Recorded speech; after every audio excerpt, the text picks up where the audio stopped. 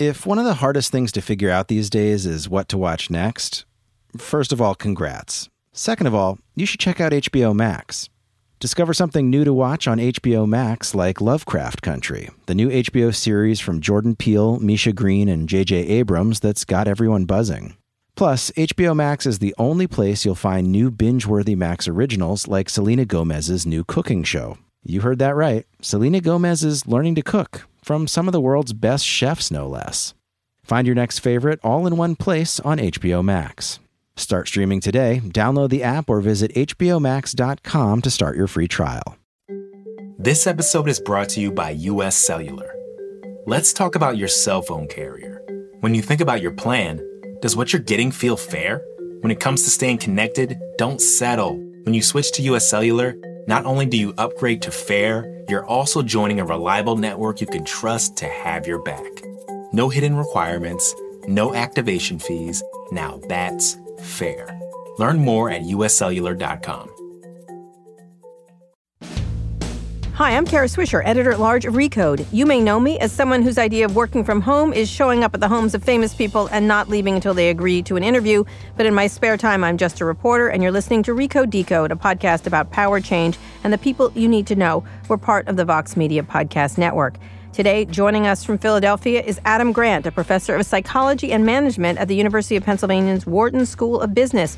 He's the author of several best-selling books, including Originals and Give and Take, and the audiobook Power Moves, Lessons from Davos. He's also the host of a podcast, Work Life with Adam Grant, which recently started a new season, and he's been on the show before, hugely popular with the people who listen to Recode Decode. Adam, welcome back. Thank you. I'm delighted to be back. I almost got the sense last time that you liked me, but that would be very off-brand. No, I don't. No, I'm kidding. I do. Good. I feel Adam. much better now. No, Scott Galloway, who I do Pivot with, is very jealous of you because he said you're the dreamy version of him, and you're the nicer version, which is 100% true. Let's just be honest. I'm definitely nicer than he is. I think that is true. And so we're doing this remotely. I seldom do remote interviews. We did the last one, I think, in person. But you're in Philadelphia, and I'm here in New York, and everybody is battening down the hatches, whatever that means. I want to get into some of the things you're dealing with around work in general on your podcast in this season. But let's talk about the situation right now. Everybody's working from home. Everything's sort of in a big flux about what to do and how to run businesses right now. So let's talk about that a little bit. So give me a look of the landscape right now as people are now working from home, closing down offices. What happens to the workplace and work in general in that situation? I think I would be a fool to say I have any clue what's going to happen. But I can certainly tell you what I've seen in the data on what happens when people go to work from home. So my favorite experiment is Nick Bloom at Stanford, who did this great experiment where people in call centers got to work from home instead of in an office. Right. And their productivity went up by over 13%. And they were half as likely to quit over the next 6 months. And it wasn't clear exactly why. I think one of the possible explanations is people were just grateful that their employer trusted them to work from home. Right. Which we obviously don't have really playing out now. Right. But I think another factor is people had the autonomy to work when and where and how was most effective for them. And I think we're going to see some of that happening, that people get to customize their jobs in ways now that are a little more difficult when they feel like their boss might be spying on them around the corner. Right. And so when you're thinking about the work from home trend, it's been one that's been very slow going. I mean, everyone talks about this idea that we have technologies in place where we can work from anywhere, and that's a whole nother topic about burning out and things like that. But people haven't, the workplace has persisted. The physical workplace has persisted despite all these abilities to do this anyway, and the technologies that have come into force in the past several years. It has. I think, for a lot of people, it's a sense of place and structure and belonging and community. And, obviously that's being torn out from under us by the coronavirus. Mm-hmm. I think that one thing we can do that will maintain that sense of connection is there's this work that I love on what's called burstiness, which is an actual term, burstiness. Okay. Yeah. All right. It's when you're collaborating with someone and the ideas are flowing so much that you feel like it's just bursting with energy. Uh-huh. And this has been studied in virtual teams with software programmers, where it turns out if they're online at the same time, even if they're not co-located, they're more productive and they're more creative. Right. And I thought that was because they were able to build on each other and coordinate more effectively and communicate more clearly. But no, it turns out that the major mechanism behind that is when you're online at the same time with someone else, you get more engaged because you feel like there's someone waiting for you and paying attention to your work and responding to it. Oh. And so that seems to be a case, if you look at that data, for saying, hey, why don't we actually sit down and even if we can't be in the same room, at least be online for a few of the same hours a day, if time zones allow. And it's as effective as being in person because you have the ideas when you're sitting around with someone physically and you throw ideas back and forth. Is one better than the other? I don't think we can fully substitute for face-to-face, but I think we can make up part of the gap. I think especially if you already have trust and, a real sense of psychological safety with your team, then, you don't need the face-to-face connection as much. If you're working with people you've never met before, it's going to be harder. Right. Most people I talk to who have done, there's been a plethora of stories now what it's like to work, mostly from journalists who are like, I'm in my pajamas, that kind of thing. But again, the idea of the modern workplace, and this is sort of a tester of that, like how much we need it or don't need it. And it doesn't mean we don't need it just because we can't be in the office, for example. We can't be in the office because of, the spread of the virus, obviously. But when you think about the trends going forward in work life, is this one that's going to be persistent, this idea of working from anywhere? I hope so. I mean, I work in my pajamas almost every day. All right, good to know. Okay, good to know. I'm already on board. Okay. But why is it better then? But go ahead, talk about the trend and then why it's a good thing.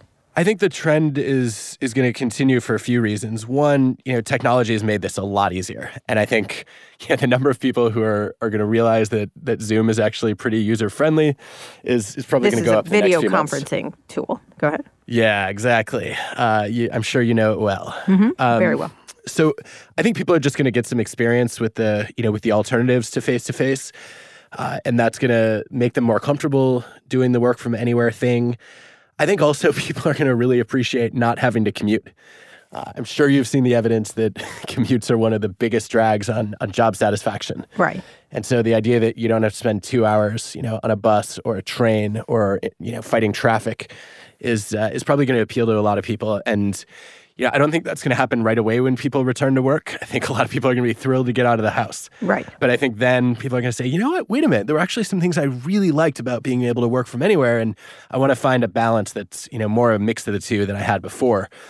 There was a meta-analysis published, this was about a decade ago, so people were much less familiar with flex work than they are now. But even then, the data suggested that there's no cost to satisfaction or to performance as long as people are in the office about 2 days a week. 2 days a week. And so, yeah, it seemed like, getting to 40 or maybe 50% of your week face-to-face is enough to build trust and facilitate communication. And once you've done that, having a couple days a week from home seems to be just fine. All right. So these workers now who are doing this are workers like you and I. We're knowledge workers. And we have the ability to just, text from our phone. We can do this right now from other places. I happen to be in a studio, but a lot of people can do this kind of thing from home.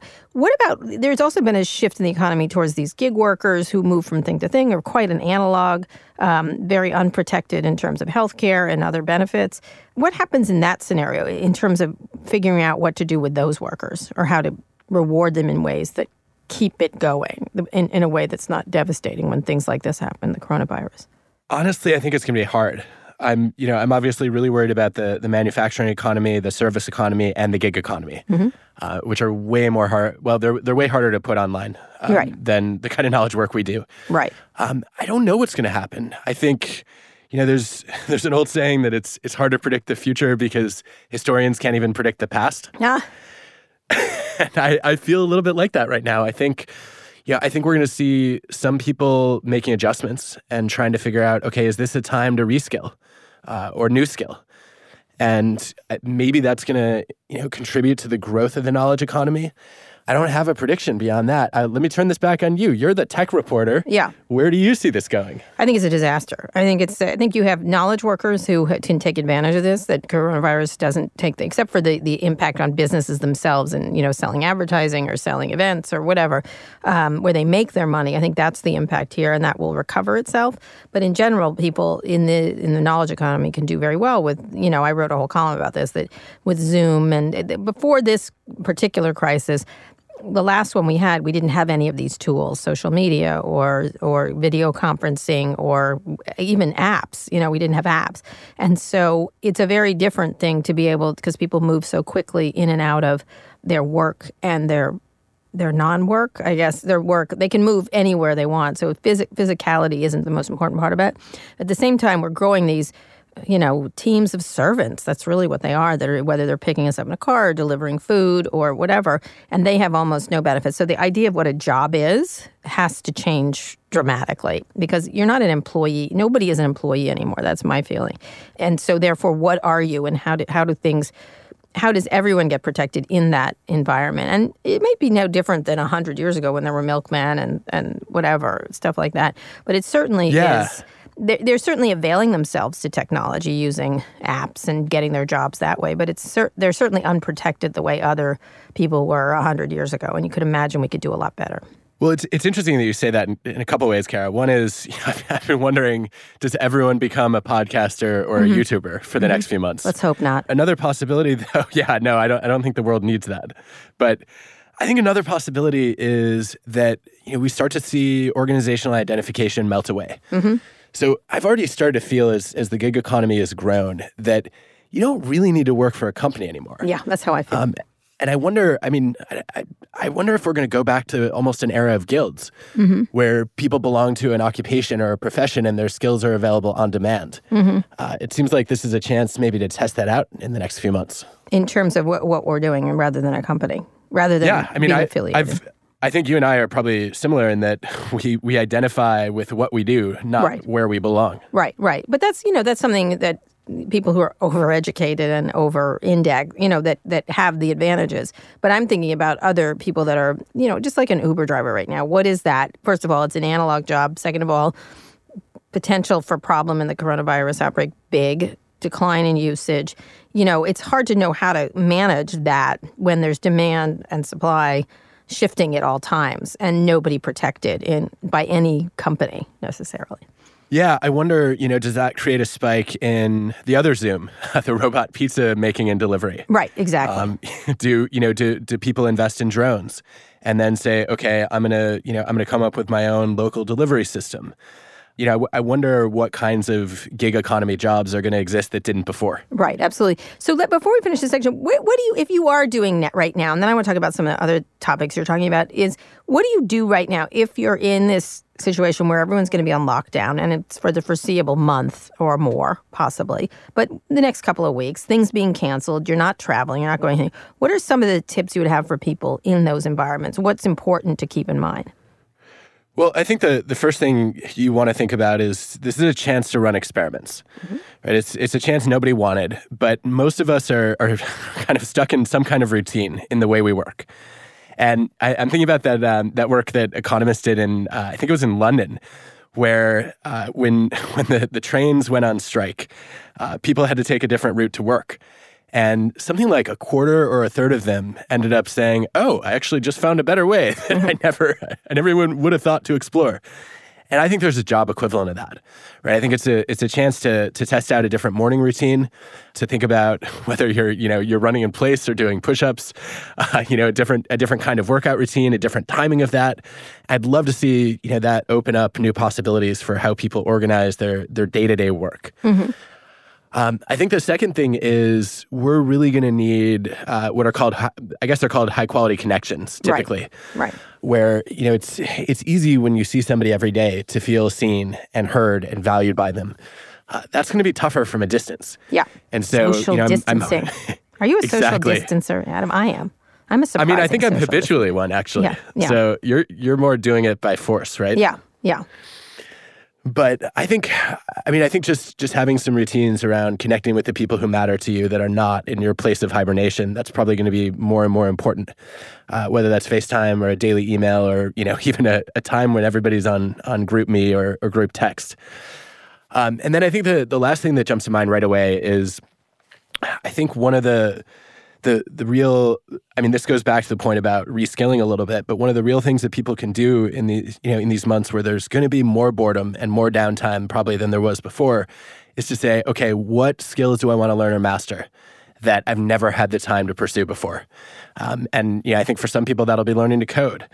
For others, it might be working on their public speaking with a captive audience. Mm-hmm. And I think it's a chance for everybody to ask, okay, what personal development objectives can I work on because I have nothing else to do? How big an issue is boredom in terms of work and when you're not, when we're not twitchily engaged as we often are in daily life? So there's a lot of research on boredom. I think it basically breaks down into two categories. One is having too much downtime or slack time, mm-hmm. Where people now have lots of extra ways to fill that time that they didn't used to, thanks to all the technology that you cover. The other is, I think, a more pervasive and problematic form of boredom, which is I'm bored because the work I'm doing is not intrinsically interesting. It's not in any way socially meaningful. It's repetitive and monotonous, and I feel like I'm muddling through the day. And I think we're going to face more of both of those kinds of boredom than we did before in the crisis. And so that's part of the reason that I think just adding some variety into your routine is going to be so important. Right, like whether it be anything at all, what you're doing. Anything. How long can people last in this kind of situation, not going back to normalcy from a work point of view? What happens when they come back if it lasts too long, or what are the problems faced when it ends? I don't think we have a good view into that. The best evidence I can think of is there's some work on astronauts and also I think polar explorers and mm-hmm. people who essentially work in capsule environments. But I like the astronaut work because it's about, quote, the effect of outer space on inner space, mm-hmm. which is always fun to think about. But I think in the studies, there are huge individual differences. Some people are perfectly content to sit in a small confined space for 6 months, and it doesn't really faze them. Other people start to get antsy after 10 minutes. And so I think it's much more a question of, what's your attention span? How much do you need to get up and move around? It might even be a question for some people. Do I need to, just each day work in a different spot in my apartment? Mm-hmm. Just so I feel like I have a little bit of variety and novelty kind of mixed into my day. All right. We're here with Adam Grant from the Wharton School at the University of Pennsylvania, the host of the podcast Work Life with Adam Grant. We're going to take a quick break now. We'll be back after this. Searching for what to stream next? HBO Max is where all of HBO meets the greatest collection of movies, shows, and Max originals for everyone in the family. Discover something fresh to watch with new HBO series like Lovecraft Country from Jordan Peele, Misha Green, and J.J. Abrams, or The Undoing, starring Nicole Kidman and Hugh Grant. You can also jump into a new Max original like Selena Gomez's new cooking show, Selena and Chef, or The Flight Attendant, a dark new comedic thriller starring Kaylee Cuoco. Ridley Scott's even producing a new series called Raised by Wolves. Whether you want to rewatch classic favorites or finally get into that show your friends have recommended 1,000 times, HBO Max has something for everyone. Start streaming today and find your next favorite. Download the app or visit hbomax.com to start your free trial. If you're an early adopter, you get that your devices and your connections need to be fast and help make your life better. But you might be forgetting one thing. Tech should be fair, too. Fairness isn't a new idea, but it is to wireless. That's where US Cellular comes in. At US Cellular, people come first. And that means a fast, reliable connection with no hidden requirements and no activation fees. They'll even pay you back for unused data. When you upgrade to US Cellular, you upgrade to fair. Learn more at uscellular.com. We're here with Adam Grant from the Wharton School at the University of Pennsylvania. He also has a podcast called Work Life with Adam Grant, which has started a new season. So, Adam, what are some of the big, you've covered all kinds of work issues, but let's talk about sort of the big issues you're delving with that people have to think about related to work. Sure. So I've been thinking a lot about the things that people struggle with the most at work. And so, I guess I find myself asking the question a lot, why does work suck? And how do we make it suck a little bit less? Why does work suck? I don't think work sucks, but go ahead. Let me count the ways. All right, tell me then. So, I mean, in this season, I think we've been looking at burnout, procrastination, loneliness, career declines, and we can make a longer list. But where do you want to start? Oh, burnout. Let's start with burnout. Why not? Yeah, I think that's a reasonable place to begin. So, the first thing is, I think there's a lot of confusion about what burnout is. Mm-hmm. I think the heart of burnout is emotional exhaustion, that sense that you're so depleted and drained by your work that you literally have nothing left to give. Mm-hmm. And when we look at what causes burnout, it turns out there are probably three major factors that get a lot of attention. One is job demands, feeling like you're overwhelmed or stressed by what you have to do. The second is a lack of control. It's amazing what we can put up with if we have choices about when, where, how, with whom we do it. Mm-hmm. And then the last is social support, feeling like other people have our back, as opposed to the people around us are trying to undermine us. Right. And so for me, that's the framework that I like to start with when I go in to try to redesign jobs and change cultures to fight burnout, is to say, okay, can we reduce job demands? Can we give you more control? Or can we offer you support to cope a little bit better? And do people think about that, or they just sort of go right into burnout and stay there? Because that's how I look at it. Like, everyone talks about it, but there's no solution to it. But talk about the solution. Yeah. So the first one is there's just too much of it. So do less. Yeah, or make you could do less, or you could try to make those demands more manageable. Mm-hmm. So sometimes, job demands get overwhelming because people don't have the resources that they need to cope with them. Mm-hmm. So one of the ways we reduce job demands is to say, okay, maybe you have too many tasks on your plate. But another is to say, can we give you a set of skills that allows you to do your work more efficiently? Right. I imagine being a transcriptionist was a lot more difficult, 20 years ago than it is today. Right. As an example of that. And so I think, I've spent a lot of time in healthcare systems looking at job demands, because nurses in particular and doctors just are facing loads that are often unbearable, and it's going to get a lot worse in the next couple months. Absolutely. So, the question is, what do we do there? And it turns out there's some demands in that job that you don't need. Keeping up electronic health records, there is no reason that needs to be done by doctors and nurses. Every single doctor I know complains about Epic.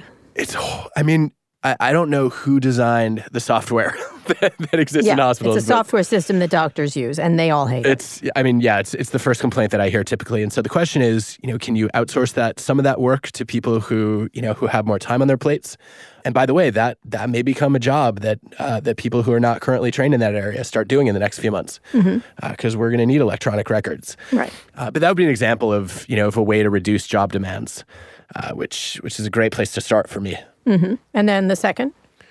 So then when it comes to job control, I think that's mostly about recognizing that we don't have to micromanage every person in every situation. Mm-hmm.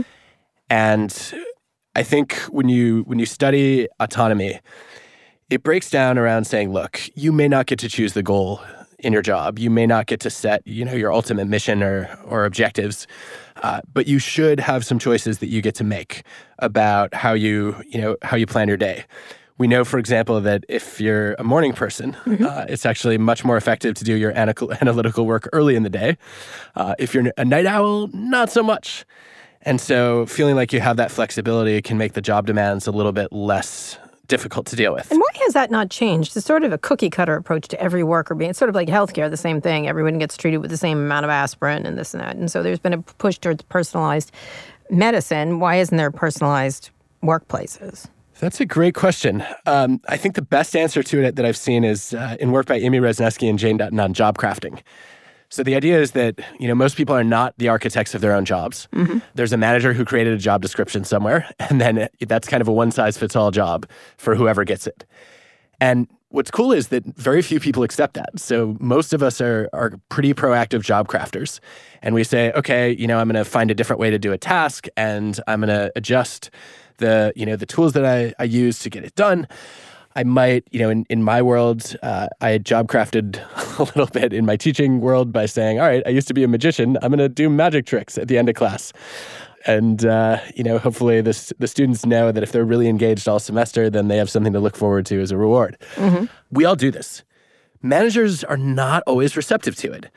So if you go back to the healthcare world, Amy and Jane did this study where they found that there are a lot of gaps in patient care that hospital cleaners notice. If you have a janitor job, you will be the person who might be available when a patient who's bedridden needs a pillow, as an example. Or you might be able to, to get the attention of somebody who can help with a medical problem, and nobody else is responding on the unit. And so in this one healthcare organization that they studied, it turned out that a lot of the cleaners were doing this work. They were crafting their jobs to say, all right, I'm gonna sit down with a family member who's just found out that somebody they love has been diagnosed with a terrible illness, and I'm gonna console them.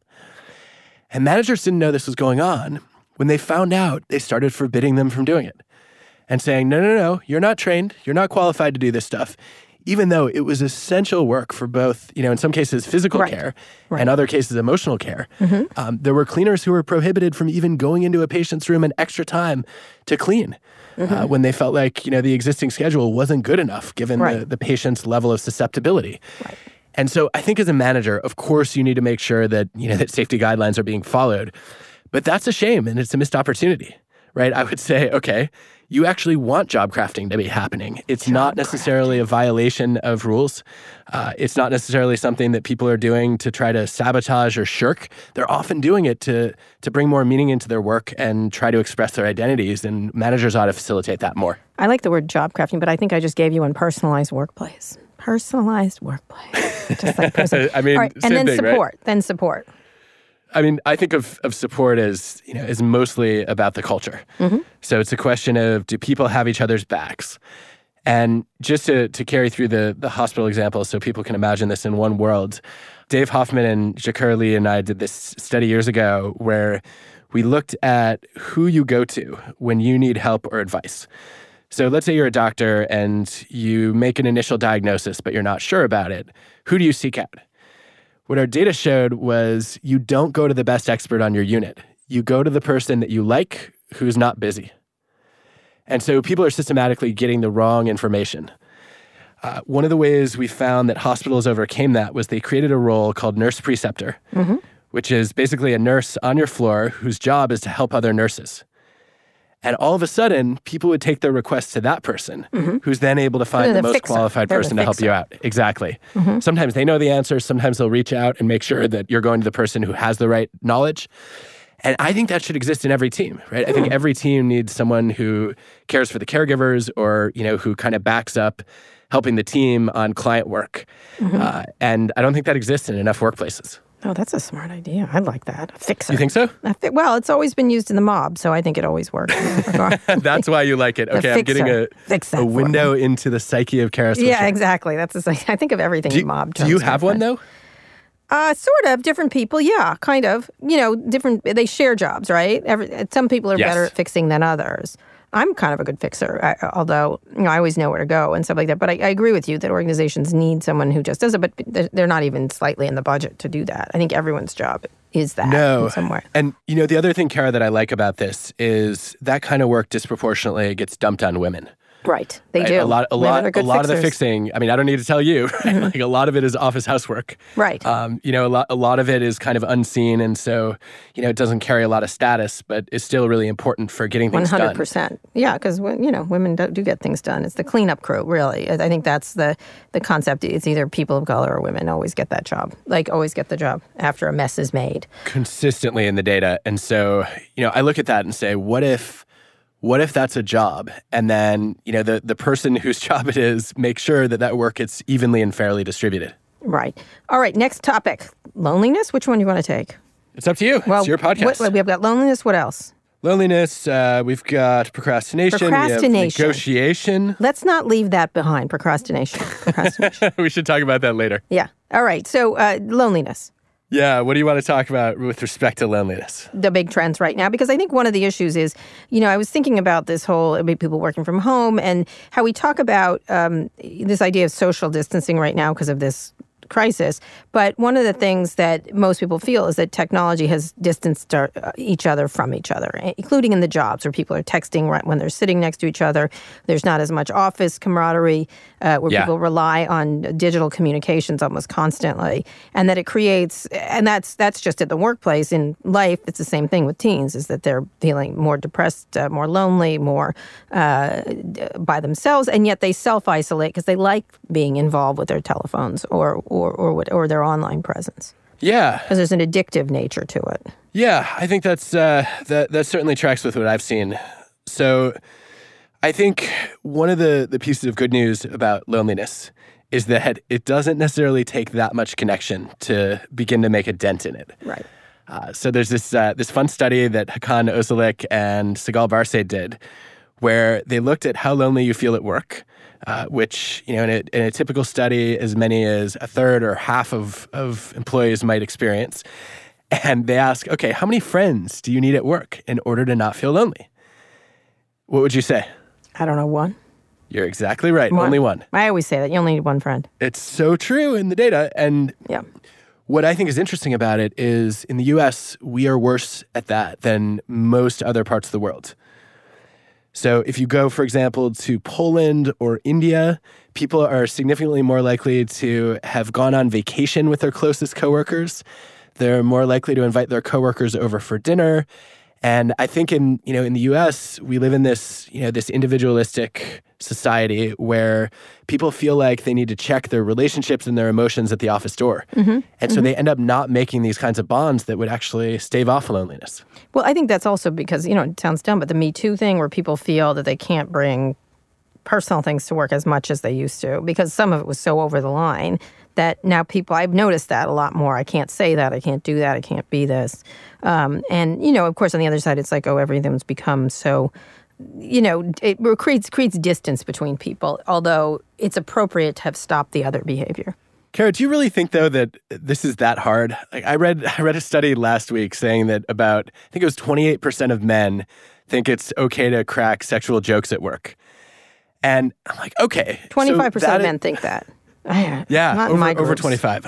I'm like, what? Who are these people? Right. But that aside, it's pretty clear in that realm that that Me Too has changed the conversation and made people uncomfortable. Mm-hmm. Why does that mean, though, that I can't talk about my hobby of playing Ultimate Frisbee, or the book that I'm reading, or the new language that I'm learning? Right? I don't think it's that hard to connect on a personal level without 100%. Making it awkward. Do you? Agreed. No, I've always found it. I think people do tend to go towards the awkward jokes, though, and are comfortable with them. I don't know why that is. They can't talk about their guitar playing or, their kids or something like that. And people do talk about their kids and things like that. But I think it's created a workplace where nobody knows, and I think it's a false thing because everybody knows. Let's just not talk about someone's body. Let's just not talk about, there's usually like 6 or 7 things that everyone could agree on is probably makes people uncomfortable in some fashion.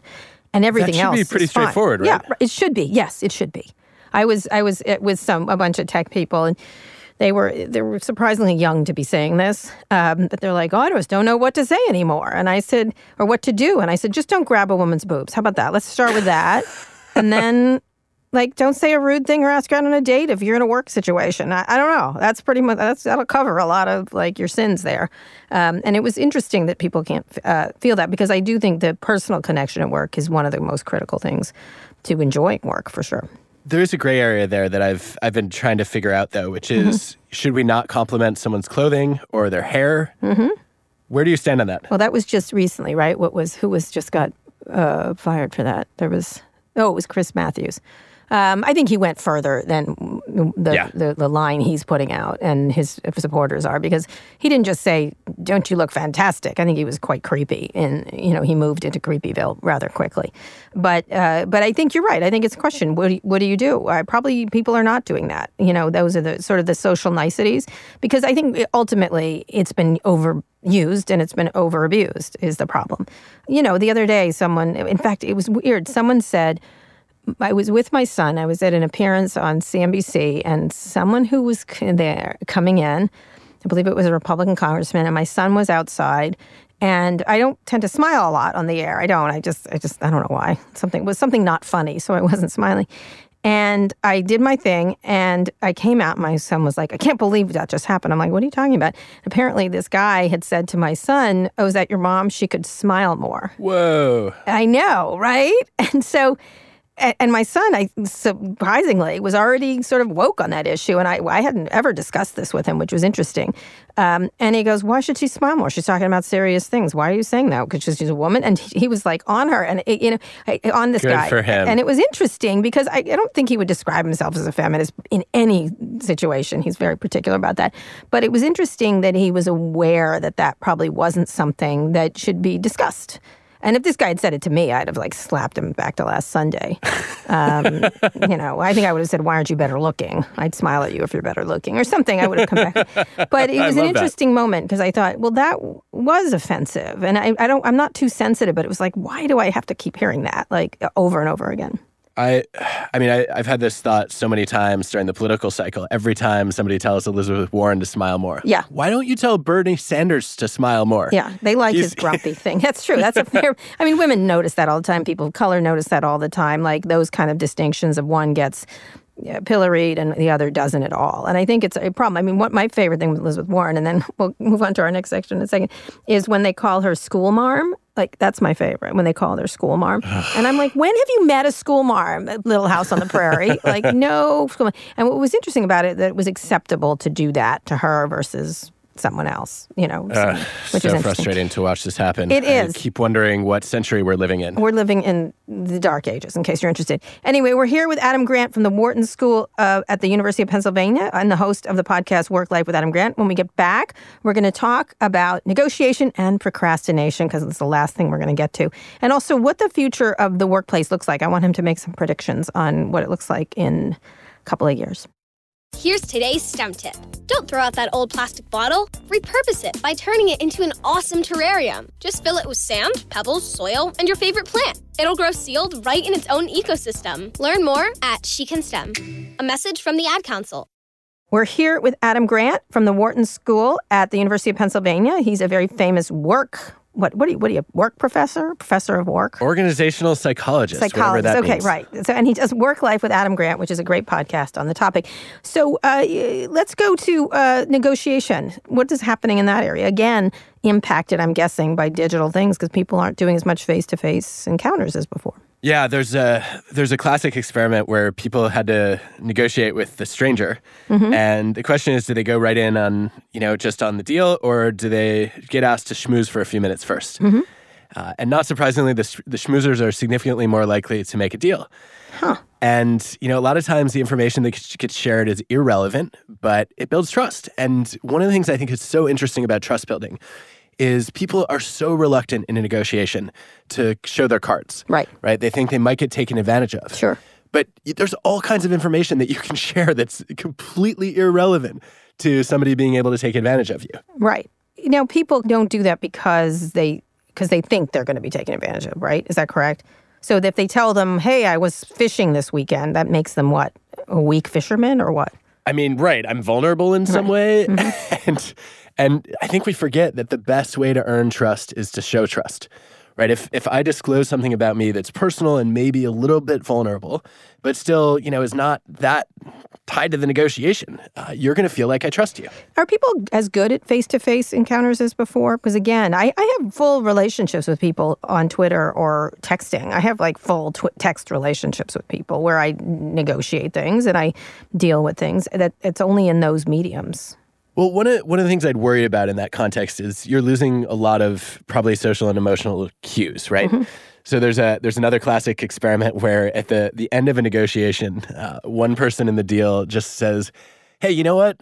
I'll throw in my pet frog. And it actually increases the odds that they come to an agreement. Mm-hmm. There's something about either the humor that's injected into that interaction, right, or the absurdity of it that gets you out of your kind of this is a yes/no decision and into all right, how do I work with this person? Mm-hmm. And I think that information is less likely to be exchanged when you're just texting or when you're frog DMing. Emoji, not a. I'm happy to throw in my pet frog on Twitter too. Yeah. But people are they're less likely to do that, and so I think that's a risk. But people are more likely to debate these days because they're doing it everywhere, right? People are doing it, especially on Twitter. You see this whole debate environment, instant reaction and stuff like that. Does that change how people interact personally? Probably. I mean, I think that's a good study. You should do that one, Adam. I bet it's true. I mean, it's waiting to be done. Right. Twitch. I think, the data that I can think of that, they compare us online and offline suggests, though, that we're just more likely to become belligerent online. And, I think Twitter is a giant cesspool of that for many people. So, yeah, I think there's still, I always think of that old New Yorker cartoon on the internet, no one knows you're a dog. And I think there's still something about not seeing the person face to face, not really knowing that they're a living, breathing human being that allows us to be unfiltered in a way that's probably not that helpful or entirely healthy. Is that the same on video when you're on Zoom or things like that? Because more people are doing that. They're doing negotiations. It seems to be a lot better. So there's a term called media richness, which is basically about both the number and the kind of the frequency of cues that get sent back and forth. And so it seems like a video call is the next best thing. But there's a little bit of a twist on this that I think you'll find interesting. So there's a psychologist at Yale, Michael Krauss, who was curious about whether the cues that we pick up face to face are really what we think they are. Oh.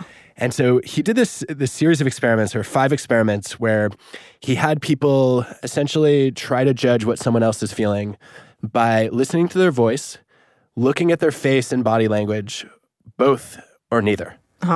Okay. And most people bet on both being the best, and then the facial cues and body language being much more revealing than the vocal cues. Vocal, I bet. And you are right. It turns out that if you want to judge someone's emotions, if you close your eyes and just listen to their voice, you are more accurate than if you get the voice and the face and the body language, or if you just get the face and the body language. So you anticipated this. Well, because I just was recently watching Love is Blind, my friend. That's why. This Netflix show. You had an advantage. That's so unfair. You have not watched it? This is such an organizational management thing to do. You need to watch that, Adam. I've heard great things about it. Yeah, well, it's weird. Let's just be honest. It's weird. And of course, they make it as creepy as possible in making it, like romance. But it is interesting, the first parts where the pods are weird and everything else, the way people go in, they do this whole dramatic, arc to it. But there is of how people talk to each other. It is an interesting, it is very interesting to watch how people learn much more about each other through just their voices. So the question that raises for me is why?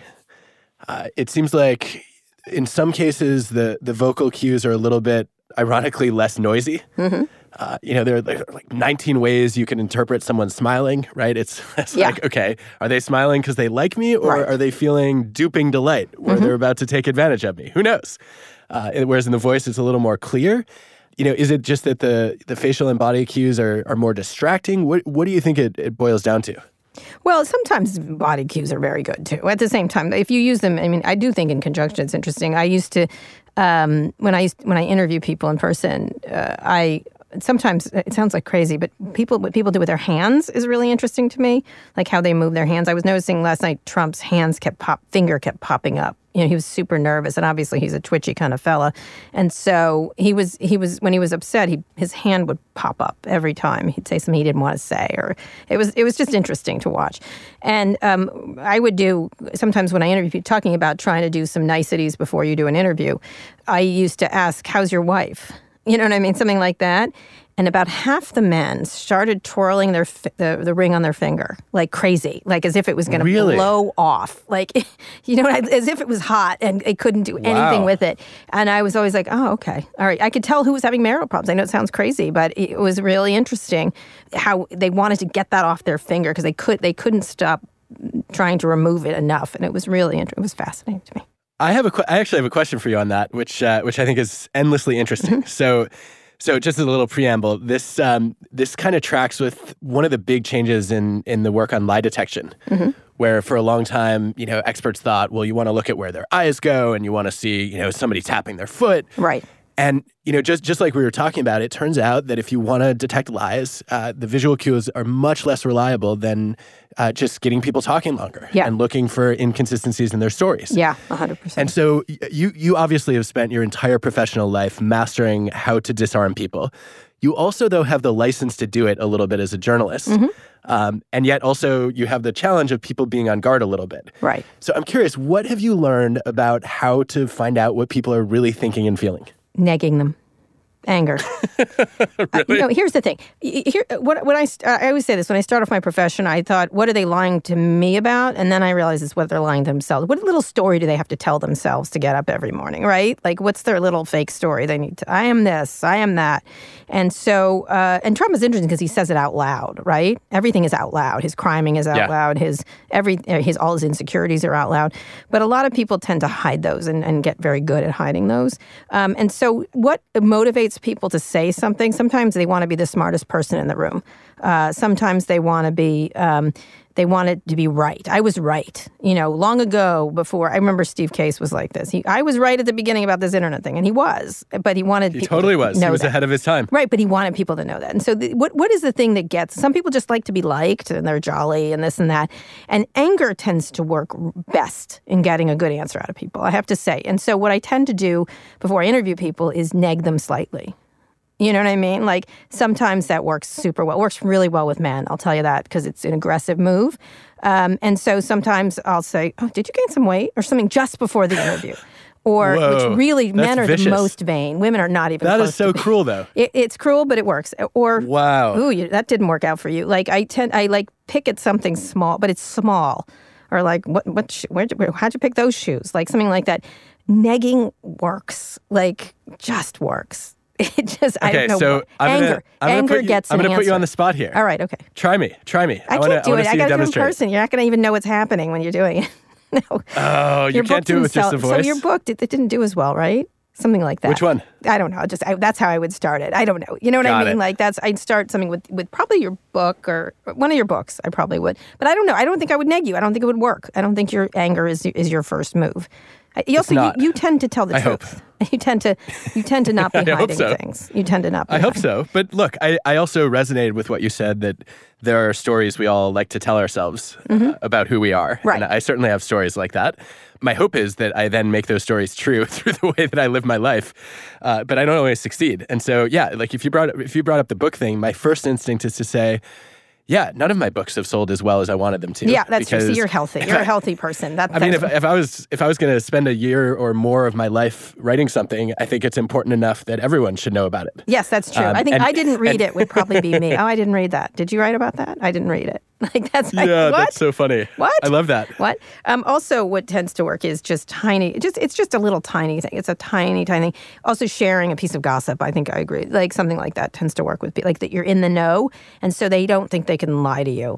Like, you know something. What's interesting about that is it seems like you don't do the self-disclosure version of this and talk about something that is a little bit vulnerable for you. No. Well, is that because of your job? No, I do sometimes. I just had a baby. I talk about that. People always want to see a picture. I'll show a picture. Yeah, I do that. I do that all the time. But because I like that. So it's not a technique or anything else. It's just that. Anyway, that's just you being you. We're almost done. We got to talk about procrastination because it comes at the end, obviously. Ha ha. Talk about that. And let's finish up on that. Yeah, okay, so my big aha on procrastination comes from Tim Pitchell and Fuchsia Sarwar, these psychologists who found that most procrastinators think they're lazy. Yeah. I had a fascinating conversation with Margaret Atwood, who told me that she is lazy, and that's why she's been procrastinating for her whole writing career. Uh-huh. Really? She's done pretty well for someone who procrastinates. Well, that I pushed back on that too, and she said, if you do the math, I have fewer books than I have years that I've been alive. And so I haven't done that much, which was interesting. But what I ultimately learned was that she's wrong. Sorry, Margaret. But no one procrastinates solely because they're lazy. In fact, a lot of us are pretty busy and active when we're procrastinating, cleaning our houses. Right, something else. Or exercising or doing something else, right? And so it's not work that we're avoiding. We're avoiding the negative emotions that a task might stir up. Oh, I see. And so I've noticed, I thought I was not a procrastinator. I've noticed there's certain kinds of tasks that the term for them is they're procrastinogenic. Procrastinogenic? What you and the word? Isn't that a great word? Okay, what does that mean? I'll let you have that word. I mean, this is Fuchsia's term for a task that naturally brings out your inner procrastinator. And so for me, it's really boring, repetitive tasks. I cannot stand reading a contract. Oh, yeah. I'm also not a big fan of proofreading an article for the 90th time. Right. And I put those tasks off, even though I'm somebody who usually likes to get things done early. And so that analysis was helpful for me because I said, okay, I don't have to beat myself up when, those tasks sit in my inbox for weeks. I know there's a certain emotion that those tasks bring up. And now that I understand it, I can try to control it. I see. But how do you control it? Because it's still boring, or it's still this, or something still you don't like. So I try to make those tasks more fun. One of the things I do is I actually I try to get somebody who's involved in the contract who I enjoy interacting with and don't get to spend enough time with, and say, you know what, let's get on the phone and read this together, and we can chat while we're doing it. I do something similar when I'm proofreading. I'll sit down with somebody who would be reading my writing anyway because they email me every time I publish an article, and I send it to them in advance, and I say, hey, I'm going to proofread this. Do you want to go through it together? Oh, or else read it out loud. Yeah, I can do it, but that it makes the task less miserable. Yeah, but some people, things should be procrastinated, right? I mean, for your mental health and for your work. Sometimes I procrastinate and then it doesn't matter. Like, I often hope it'll go away, and sometimes it does, which is interesting. I also like to clean before I write, for example. I will clean for hours before I write an article. So I don't know if that's procrastination, though. That might just be delay, right? So procrastination is intentionally delaying a task where you expect a cost. What do you mean? You expect to do it? You expect there to be some downside of procrastinating. So, you think by putting it off, you're going to fall behind, or you're going to have to rush and the quality will suffer, or it's just going to cause you a lot of anxiety or guilt. And so to qualify as procrastination, there has to be some cost that you're anticipating. Oh, I see. Oh, interesting that you're not... Well, sleep, for example. I tend to write at night. Yeah. And so I will so that's a problem. Everything else, including... for example, when I get on a Twitter series of rants, for example, that helps me get to where I'm going. It helps me get going. That it calms me during a period of, before I have to do something productive. That's so interesting. So if that's the case, do you just then not schedule stuff early in the morning and then it doesn't cost you sleep? Yes, exactly. That's what I do now. Although now I was up early this morning, but yeah, I tend to do that, and I think it's interesting because there's a roll-up time, but I think a lot of people do. And of course, again, getting back to technology, there's so much to fill your time up with. There's so much things. Either it's a game or I would be interesting to watch my use of my phone before I write, for example, because I get to the crossword puzzle and I do some Twitter and then I look at mail and then I read a news thing and you know what I mean? And I move so quickly. Sounds like you're warming up. Yeah, I move so quickly between all of them, and they're all momentary, get your mind off of stuff. You know what I mean? Even reading the news is relaxing to me. It's such an interesting reframe for me just to say, you know what, all those things that I thought were procrastination, maybe that's just my warm-up. Yeah, exactly. That's probably it. That's probably the case. Or working out, like something like that. Out of work, you sort of work your way up to working out in a lot of ways instead of just doing it. I think a lot of people do that. And I think it's totally natural, right, to procrastinate. Yeah, unless you're my friend who goes to bed in his gym clothes. So he feels like when he wakes up, you know what? All right, I might as well work out. I'm already dressed. Oh, really? What? Yeah. Yeah, isn't that weird? Yes. Okay, whatever. All right, so Adam, last thing before we go, give me what you think the biggest change in the workplace is going to be in the next year and then 5 years and 10 years. Oh, wow. This is the worst thing to do to a social scientist. I know that. I'm like, well, it depends on all these things. In the next year, the biggest change? Yeah. I don't know if this is going to be the biggest. Can I call it the most interesting? Yes, you can say what has to change. Why don't I say what do you think has to change in each of those time frames? Yeah, I think one thing that has to change, and I think it will change, is people are going to start. They're going to stop having starts and ends of the workday. Mm-hmm. And we're going to get to make our own schedules as individuals or in teams. And I think that's going to be a huge gain for both happiness and productivity. I think that's a great idea. I think it's a great idea for school, too, for kids. But go ahead. Yes, please. Yes, please. I don't understand summer. I just don't. I don't understand my summer beef is more... Summer, I actually like summer as, a part-time teacher. But 365 days a year of school and lots more vacations in between. But go ahead. No, that would be cool. My bigger problem with school, actually, is that the school schedule should be synced with the work schedule. Yeah. So, if we work 9 to 5, kids should go to school 9 to 5. Agreed. And by the way, teenagers would actually learn better, the data suggests, if they didn't have to wake up so early. You know that. You have kids. 100%. All right, next, 5 years. What has to change in 5 years? I mean, if I were going to pick one thing in 5 years, I think this goes back to my early work on give and take. Mm-hmm. I think we have to stop believing that being an asshole makes you a more effective boss. Yes. And we have to especially stop promoting the most toxic, narcissistic takers to the top just because they seem like they're competent or they're confident. Mm-hmm. All right. 10 years. Please. Okay. I'm begging you, get rid of the assholes. And then 10 years, I'm not sure it's different than 5 years because I think we're still going to be trying to get rid of all the jerks. I want robots to do everything. I hate that idea. It's a horrible idea. No, it's not. I think in 10 years, we're going to need to figure out how to do really good human-machine collaboration. Oh, good. I'll give you an example of this that's very relevant to your job. So recently, I read an AI-generated kind of article on a basketball game. Yep, it was, And then there's a human version too, and I could not tell which was which. Of course you couldn't. And that scared the hell out of me. But it also made me realize, you know what? There are a lot of parts of my writing job that could be automated. That's right. Using the language that I've used in the last 90 things I wrote. Mm-hmm. And I don't have any clue how to use that as an input to the creative part of my writing. And so I would love for us to learn how to do that kind of thing. What do you think about that?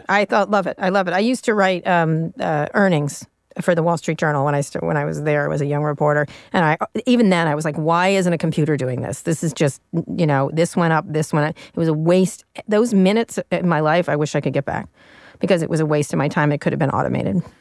And I do wonder though. So I just want to complicate creative that. With saying, Google earnings were up 20%. Like there was nothing creative in it. No, I agree with that. But there is some work suggesting that we do some of our most creative thinking when we're doing mindless tasks. And that boredom can actually make us more creative. And so to come full circle, part of me wonders if, occasional periods of mindless work and boring tasks might actually help those creative juices flow. Well, I do that when I rearrange the cutlery drawer. That's how I do it. So you have a cutlery drawer? I do. I call it cutlery. I don't think I've ever heard those two words used back to back before. Forks and knives and spoons for the regular people, but for me, it's cutlery.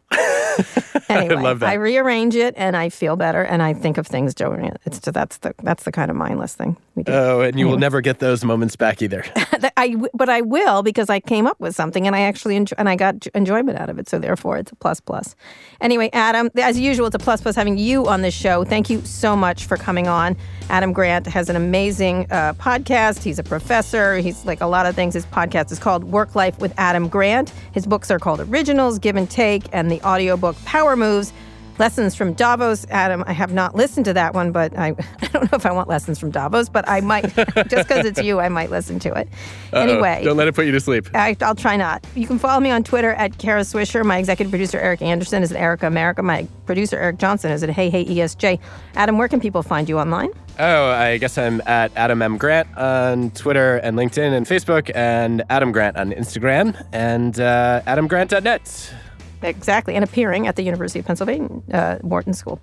If you like this episode, we'd really appreciate it if you shared it with a friend, and make sure to check out our other podcasts, Pivot, Reset, Recode Media, and Land of the Giants. Just search for them in your podcasting app of choice or tap the link in the show notes. Thanks also to our editor, Joel Rabe. Thanks for listening to this episode of Recode Decode. I'll be back here on Monday. Tune in then.